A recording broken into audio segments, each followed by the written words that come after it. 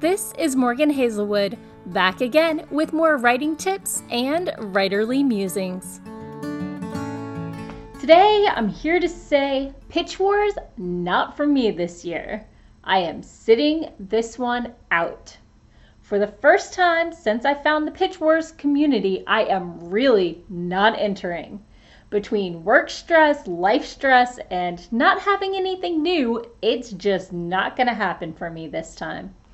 I haven't even looked at any of the blogs in the Mentor Hop, not even to look for something from my critique partners or the people in my support groups.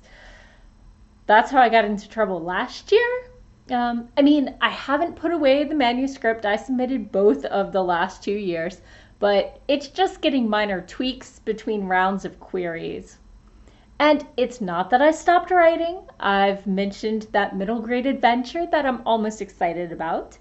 Yet, here I am, listening to my writer groups filled with people with all their nerves and excitement and stress over mentors, reminding me of when my manuscript was new and shiny and full of hope before I had to polish the smudges away weekly to see a little bit of that hope shining back at me.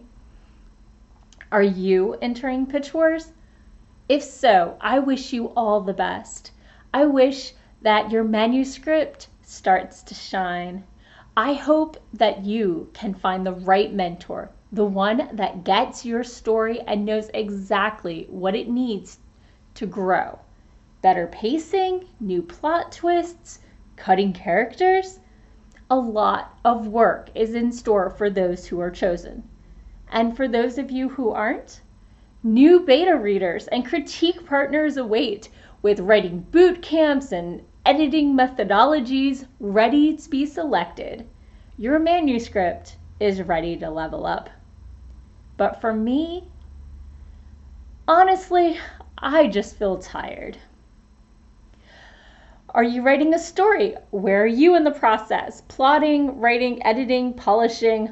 Let me know. If you're doing Pitch Wars, tell me what your story is. I want to hear what you're doing since I'm tired of what I'm doing right now. And as always, feel free to subscribe and tune in next week for more writing tips and writerly musings such as they are.